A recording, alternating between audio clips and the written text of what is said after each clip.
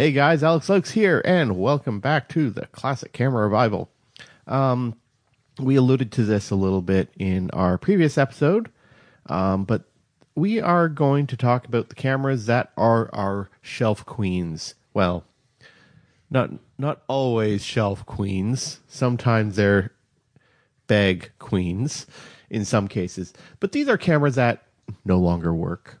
But we just can't have the heart to get rid of them because they look good, they're iconic in some cases, or they're just on the future, I might fix them later shelf.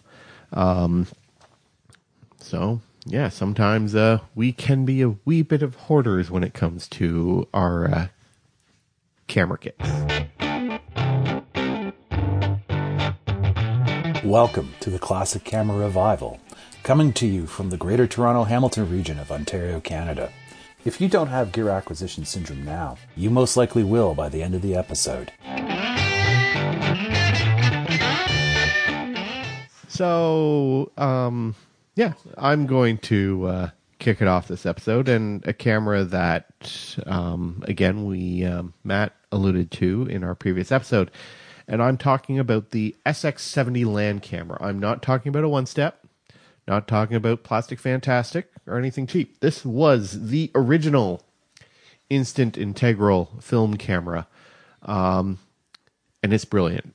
As Matt said, it's a single lens reflex design, manual focus, auto exposure, and it basically shot out the film. You could watch it develop right in front of your eyes.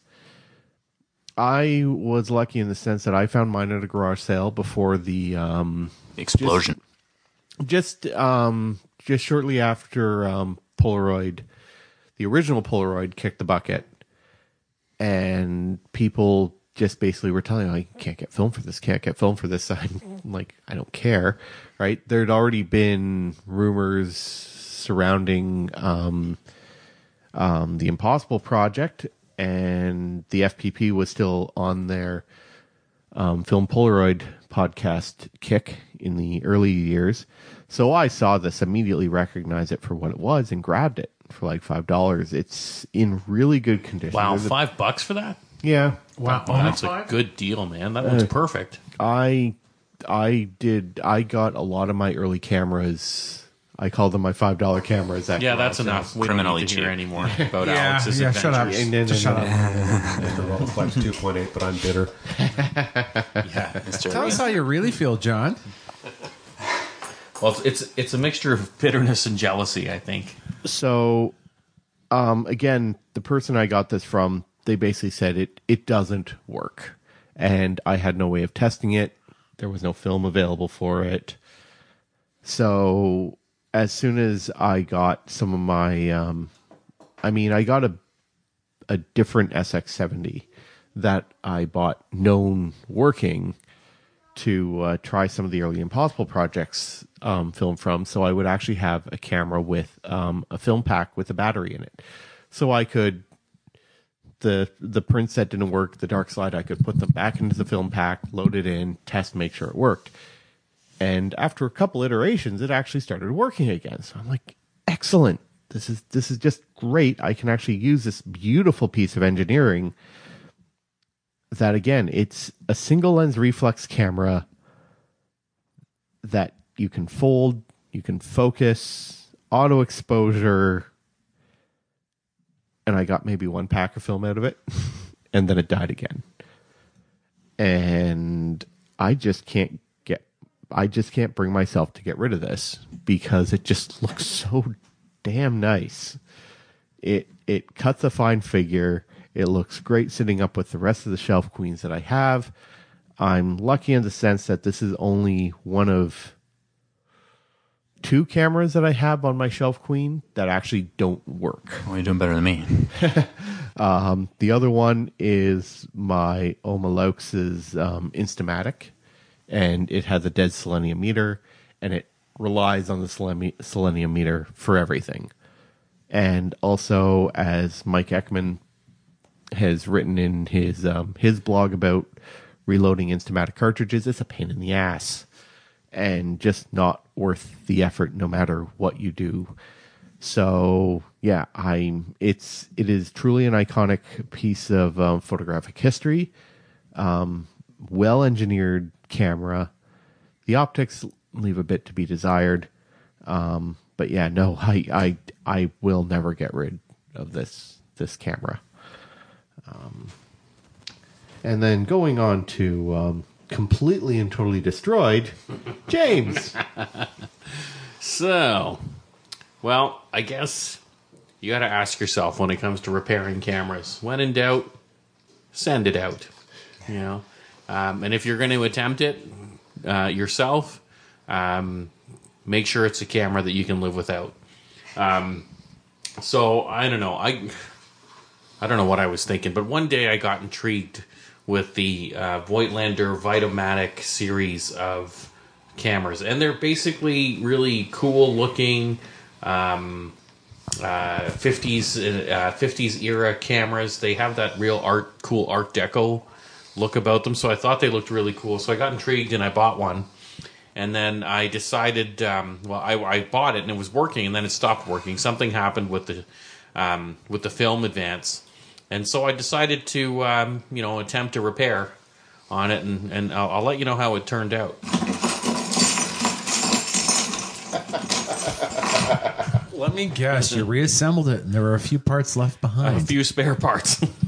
Well, at least it didn't catch fire. That is true, and I didn't burn the house down.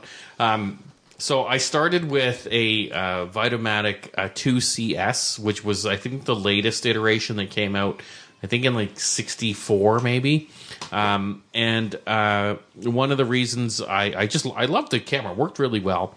Good optics on it and everything, and I just... these are complicated machines from back then. That one's not. That one's in a lot of pieces now. Yeah, well, now it's really simple. Now it's really simple.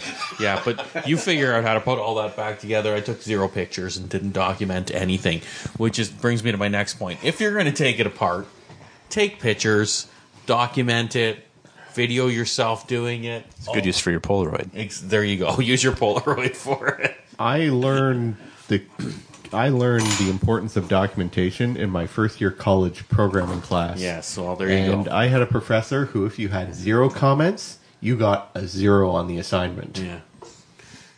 So, I mean, look, if you're going to get one of these cameras, they're cool little cameras. They're fun to use, cute little rangefinder. Some of them have meters, some of them don't. The meters are located on the top plate of the camera, which is a bit weird. It's an incident meter that I guess measures the sky. That's kind of cool. Yeah, so that's the meter there. That's the dome for the meter there, and that little battery. I don't think I've ever seen that before. This is the metering unit here. So if you want any of these spare parts, Matt, to mine's build some mine's Franken smaller camera, than that, knock though. yourself out. I have one that's smaller. Yeah. Oh yes, there is I've seen a smaller meter today, actually. Yeah. Sometimes saying that you're smaller than that isn't always the best idea. In context, it's okay. Context is everything. Yeah, it's not the motion. It's not the size of your meter. It's the motion of your focus ring or something. How you use it. It's the distance travel of your focusing. There you go. The length of your zoom. But anyway, if you're gonna find one of these things, you can get them fairly cheap. They're like, if you're paying like more than $60, then you're paying too much. James has a pair. He'll do 30 I'll do 30 for both. the Probably. pair. Yeah. Some assembly required. Some assembly required. It's now an IKEA If steak. IKEA made cameras, yeah. Bring your own Allen key. But you can find them fairly cheaply. And the thing with these cameras is they don't fire unless they're loaded. So a lot of camera shops get them, or thrift shops will get them, and they'll say, not working, put them in a dollar bin. You know, if you're going to go out shopping for some of these things, always bring a junk roll of film with you if you're going to shop for a camera. Because you can throw them in there. I'm not aware of any repair shops that actually service this camera in particular, and they're becoming harder and harder to find too. I'm not sure how many were made, but they were basically the family camera of the 50s and 60s. So or among the family type cameras of the 50s and 60s. What can I tell you? I got a little bit too, and I'm fairly mechanically inclined, nowhere near as good as Matt. But I fixed a lot of things, but obviously got in over my head with these two. I bought the second camera to make a Franken camera for the first one because I figured, the beaner might be different, but the internal parts will probably be the same. Did you take any pictures the second time? I didn't take pictures the second time either. No. So you made the same mistake. So what have you learned? Do as I say, not as I do. But anyway, yeah, if you're going to attempt a repair yourself for the first time, and I did this, going in fully aware that I really didn't give a crap how it turned out, as you can tell, and I suppose it's here for a rainy day if I ever feel so inspired to put it back together. But I can bet you dollars to donuts that's never going to happen anytime soon. You should cut them in half and glue them together and make a super wide. I can do a stereo camera with them. How about that? There you go. Well, speaking of stereo cameras, good segue there, eh? John. Lovely. I'm going to talk about the David White Stereo Realist. And this is a camera, there's sort of a craze that went on in the 1940s and the 50s for stereo photography. And just a historical note, stereo photography goes back to like the 1860s. It's very, very old. It's basically a camera, you did 2 pictures, and with two lenses, and there'd be a difference about the same length or distance between your 2 eyes. And you'd use like a stereo viewer, and you could go through and see an image in glorious 3D. If you're of a certain age, you might remember ViewMaster. That's very popular as a child's toy. Exact same process or exact same idea. And so there's someone I knew from the APUG. Funnily enough, a guy named David White. But no, he was not connected with the camera. And he showed me a couple of the images that he had shot with the slide film. David White, I think I met him. Yeah. He was at the Hamilton one that we did down by the Haida. Exactly, yeah. Where are you, David? I haven't heard from you recently. But anyway, and so he showed me a couple of images that he had shot with, and he had a little 3D viewer to use. And I was just absolutely blown away that there's a certain kind of magic about it. Just the way there is, at least to my eye, to viewfinders or to ViewMasters. So I bought one. Didn't really work. I think I got through maybe one roll. The film transport, I think it's a complicated beast because you have to, every few frames it has to adjust to sort of get onto the next set of pairs. It's complicated. It's like contacts complicated in that sense. So I have 2 of these, and the Film Advance doesn't work on either, but I don't want to give up because the thought occurs to me that, like in the old days, you would have to get basically these 3D viewers. Like you put special slide mounts to put the 2 images in, and you hold this thing up to the light source, and everything looks groovy. Bit of a pain in the ass. What I'm thinking these days is if you have something like any kind of smartphone, there's the technology that comes to mind because it's cheap is called Google Cardboard, which is basically a very inexpensive VR or 3D set. Basically 2 lenses. It can work with software on the iPhone that will display 2 images side by side. So you can do things like 3D roller coaster simulation, that kind of thing. But the thought occurs to me that why not do something like that for stereo pictures? Come up with a template to save your images, and then a very simple image viewer on your smartphone ought to do it. So, because otherwise, like some of the options out there are comical at best. There's one technique where what they'll do, they'll actually turn your images into an animated GIF. I say GIF. GIF. If you don't GIF like is the peanut butter. If you don't like it, too bad. And the image would flip back and forward very, very, very quickly, sort of a flicker, and give you sort of a pseudo 3D approach. And yes, Alex is making his face like he just sucked on a lemon. I've heard it called wiggles. Or sat on a zoom lens. Wiggle pictures. It's just not good. The other approach is... It gave me a headache. Yeah. They give good headache. And the other approach I've seen that will give you a headache is if you do it's called the cross-eyed approach. You get close and then look cross-eyed. No, not, looking at an image should not be an exercise in pain. So I'm thinking an application, or just using a standard image viewer on a smartphone with the 3D glasses would not be hard to do. So I think it's a neat camera. I like the fact that the rangefinder is on the bottom. So when you're focusing this, you have to hold it up here. Oh. So you look a bit strange. It has a military-style rangefinder, so it's like the split. It's the split image. The lenses, I think, are sort of 35 millimeter 28s. They're sort of they're wide angle. They're very small. They're very small. And like it's certainly a solid camera. It's if you drop it, it'll hurt the ground. So are they offset focal lengths? Is one focal length different than the other? No, they're exactly the same. What gives the stereo effect is if you see that there are three lenses there. Mm-hmm. The lens in the middle is your viewing lens. Okay. And the lens on either side are the same distance apart. No, it's the same. Yeah. So you get the parallax effect. Oh, I gotcha. So it's exactly how the illusion of stereo of depth of field works for human eyes. Right. Just our brain has the software built in. We don't need to use wiggles. Mm-hmm. The very, very slight differences in how we perceive things, the separation. Thank you, makes all the difference. Cool. So at some point, I don't know if anyone still repairs these.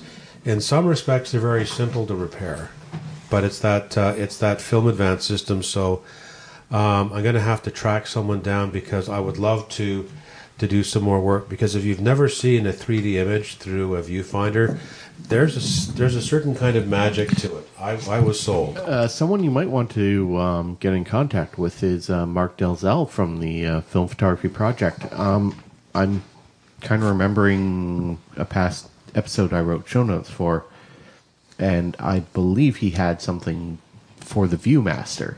He actually had. Oh, yeah, I heard that episode. Yeah. And there was a camera made to allow you to shoot Viewmaster. Yes, that's the one he had. So he might have some ideas. I think he usually punches things back into working order, and if that, I thought that was Dane.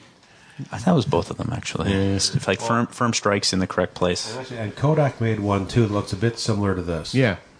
Not so much on the repair side, but on the stereo camera side, we have a local guy, Stephen Lederman, who is part of the Toronto Film Shooters group as well. He's a really cool guy. I bought a pile of film off him, but he shoots stereo all the time, and he's a really good local resource on learning.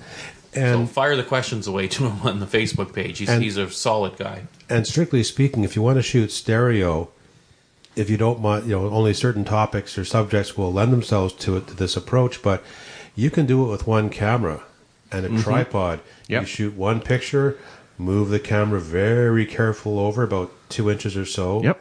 Shoot your next picture, and then boom, you've got your stereo pair. Mm-hmm. And once you got a nice pair, you can do anything you want. Just tell the clouds to hold still. Oh boy! There you go. Or get two cameras, put them next to each other, and a double shutter release. And people have done that. Oh yeah. People have taken two brownies and put them together. Yep. There was Cosmo Photo posted an article about where someone had basically put two Arat 18s into a box and built a stereo, cheap Russian stereo camera, very Soviet. I saw a guy who built.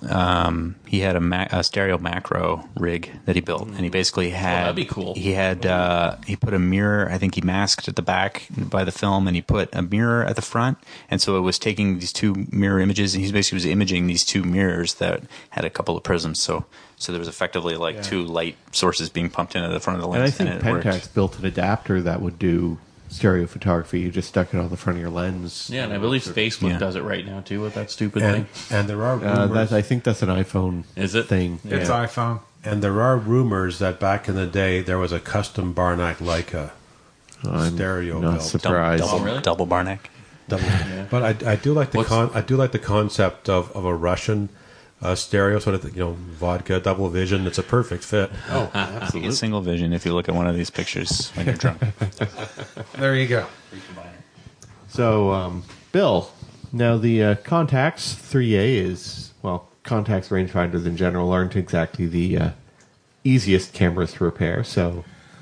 If you ever have one of, and again, I'm not slagging the the Contax rangefinders. I like They are mine. precision cameras, and I think in hindsight, if I was going for a mount like that again, and if I was going from scratch, I probably would have saved up a few more dollars and gotten a Nikon S2 or an SP or an S3.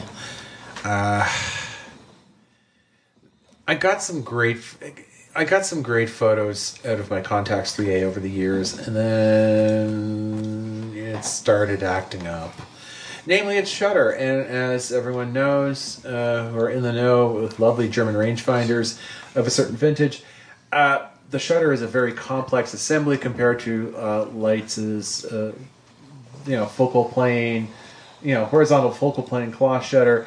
Like Zeiss Icon went to 10 with this shutter, and there's really only guy left on. There's one place out of Ottawa that says they do it, but I don't know anyone who has actually used them, and I will not tell them by name because again, I really have no way to give an endorsement. But there is one gentleman who does Zeiss Icon Contax repairs, and he's backed up by about 5-10 years or something like that. And it just sort of got to the point I had a shelf clean on my hands, and I wanted some gear, so I took it down to Burlington Camera. Joe knew what it was for, and it's got a new home somewhere. I got some new gear. I think it was like a Nikon lens or something like that, and everyone's happy. I do have some other sort of stuff that are basically parts cameras, like Minolta SRTs, models. That one's pretty ghetto looking, and I have another one that looks cosmetically great, but the shutter's kind of, the mirror assembly's kind of off. So again, they're kind of like sort of donor cameras that if someone's doing a CLA on an SRT I have, and they're kind of saying, hey, have you got any parts bodies? I'll say, sure, I'll send you what I got. You can use them for whatever comes into your shop down the road. So yeah, it's sort of like shelf cleans. All my cameras work, but yeah, the 3A, it was beautiful, but I really didn't want to wait and get it overhauled. So I went to a new home. And last but certainly not least, our resident engineer has one camera. He has a lot of cameras that he got thinking that he could repair them, but a name that has cropped up many times on this, but not this particular camera, and that is Matt and his Zenit ET. Yeah, so I was given an ET in an attempt to repair it because this guy I knew, he bought it brand new right from the Ukraine. Or when I say brand new, I mean brand old. But that it New in box with the box, There are a lot of those. squeaky clean. It does not look like it's ever been shot. Like there wasn't even like any scratches on the pressure plate or anything. It looked super fresh, but it didn't shoot. And when I got into it, I basically found that the rubber in the shutter curtains had returned to its original form of oil and tar, and Oh boy. was coming out in Nothing worse. many pieces. Nothing worse than a defective rubber. Oh, ow. Yeah, it can cost you big time.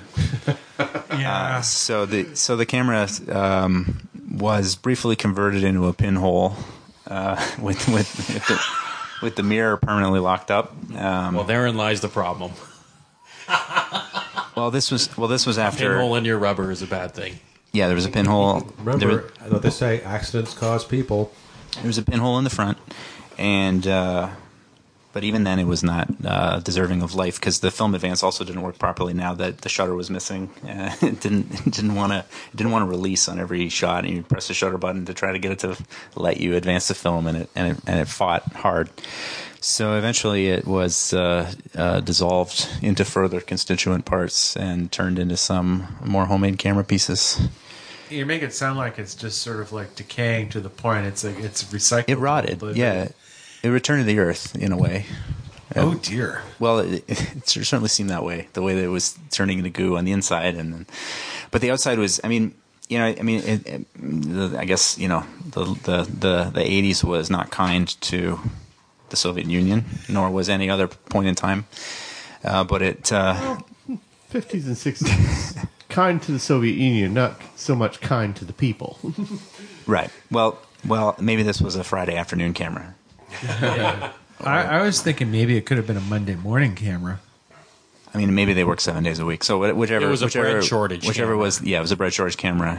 The kid who built it was not functioning on all cylinders that day. Too much vodka. Yeah, not enough baby formula, maybe. So it ended up donating its vital organs to my 24 by 96 millimeter panoramic 35 millimeter. There we stole go. the lens mount. I stole the film counter. I stole the film sprocket roller. Nice. Anything else? I do still have a bag of other pieces from it that if I ever need some Russian screws or something for another camera. I thought you could order those online. You can order Russian screws online. But it's nice to keep some around. Oh, boy. Because of the shipping time.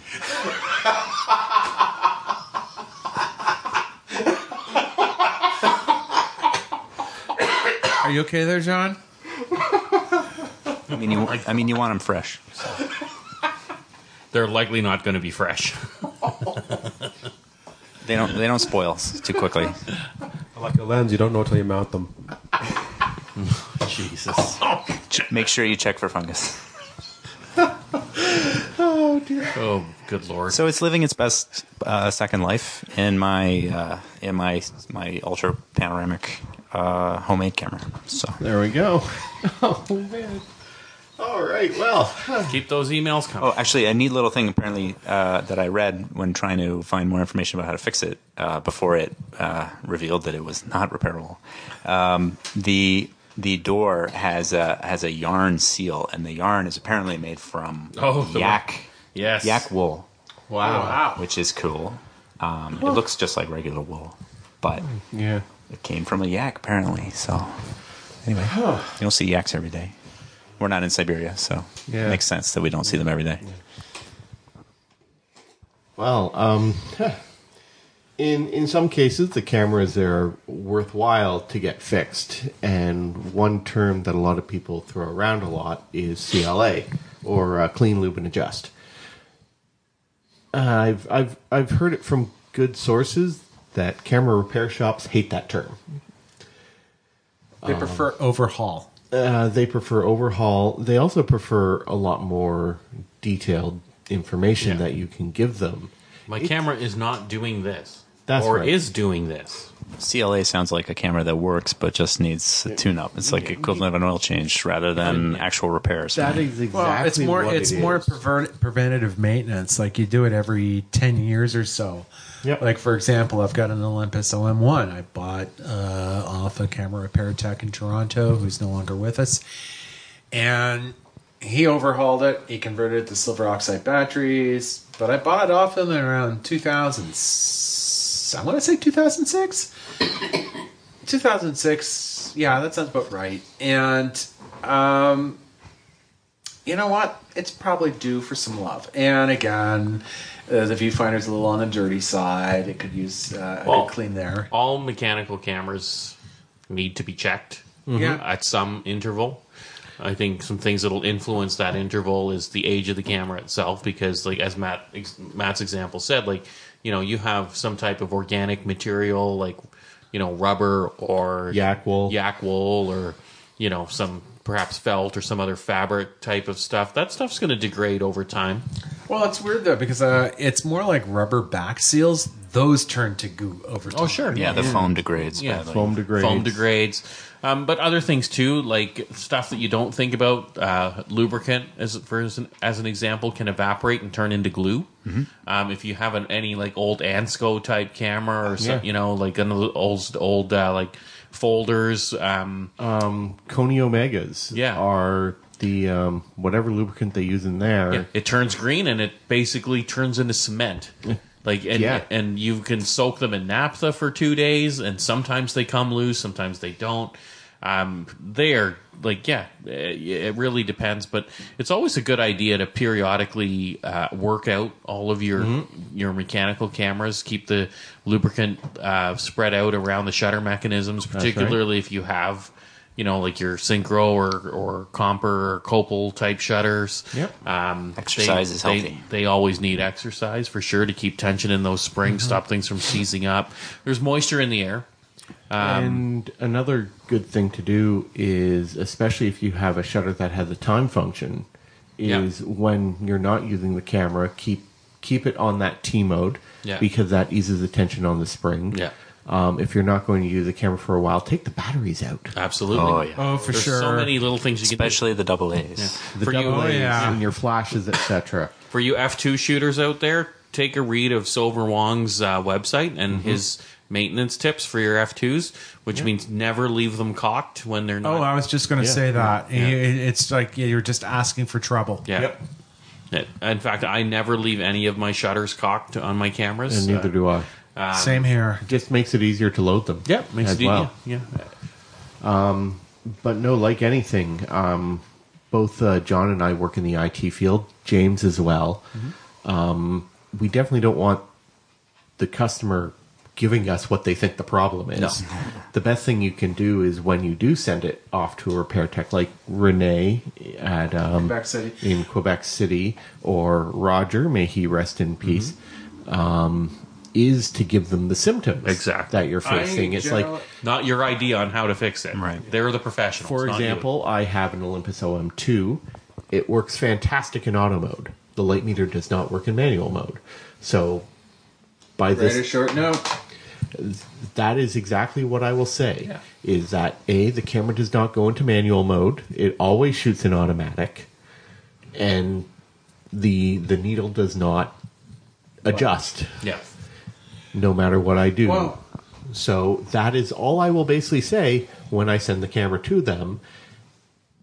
And the most important thing is to trust the repair technician. Yeah. I mean, That's what you're sending them the camera for. you are sending them the camera. Trust that they will be able to determine, based on not only what you've said, but their troubleshooting Yep. Yeah. to get it right. And if you can meet a repair person, a tech, in person and bring your camera to them Yep. and demonstrate, that's such an amazing experience to do. Yeah, Maybe they'll tell you you're using it wrong. They're getting harder to find. Like, I was fortunate enough when my Hassie was causing me some issues. The barn doors in the back were sticking, and I just took it over to Joe Vieira, and I said, Joe, here's what's happening. I'm sure there's other things going on with this camera. Can you just check it out for me and make it brand new? I want it completely overhauled. I want a brand new Hasselblad when you're done. Well, I And- sort of got that situation with the Rolly 35. It's my made in Germany one with the Tessar lens. It shredded. I went to the end of the roll of some Delta 100. It was a cold winter's day. I was skiing. It would not rewind. I tried to rewind. I tore the film. I would manage to salvage said film and process it, and the lovely photos are up on my photo blog and in Toronto Film Shooters and Negative Positives a few months ago.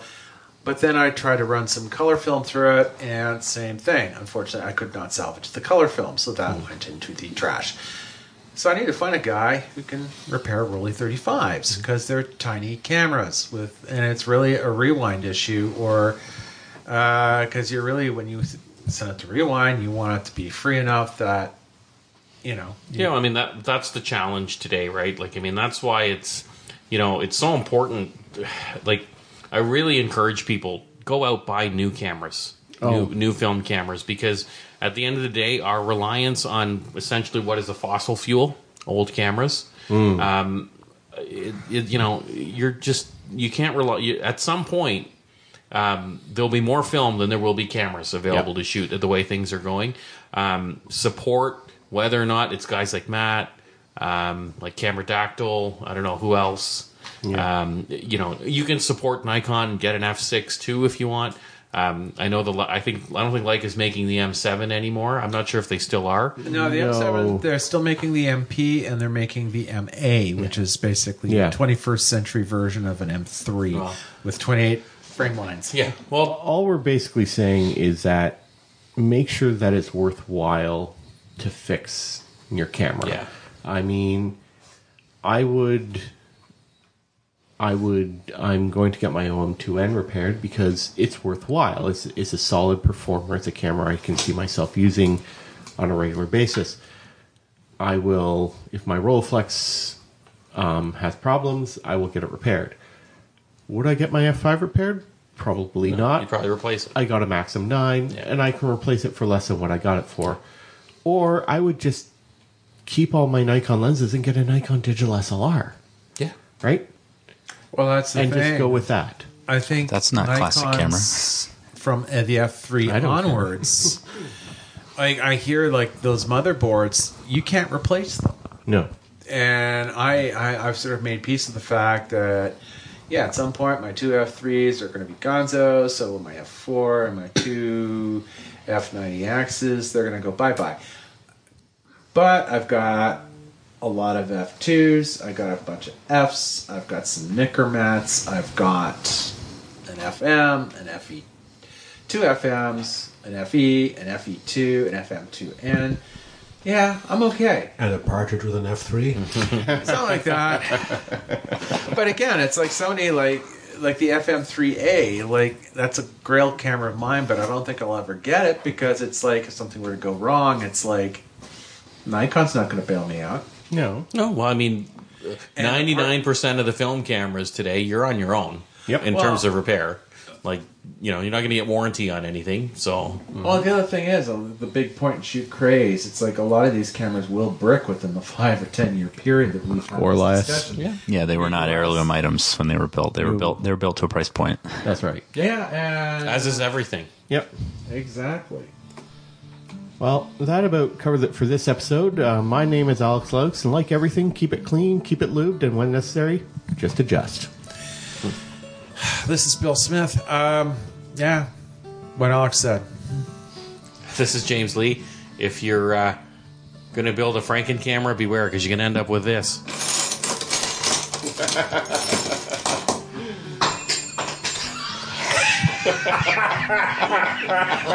Perfect.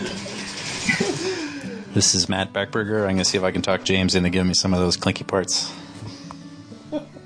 This is John Meadows. If it ain't broke, take it apart and find out why. Break it some more.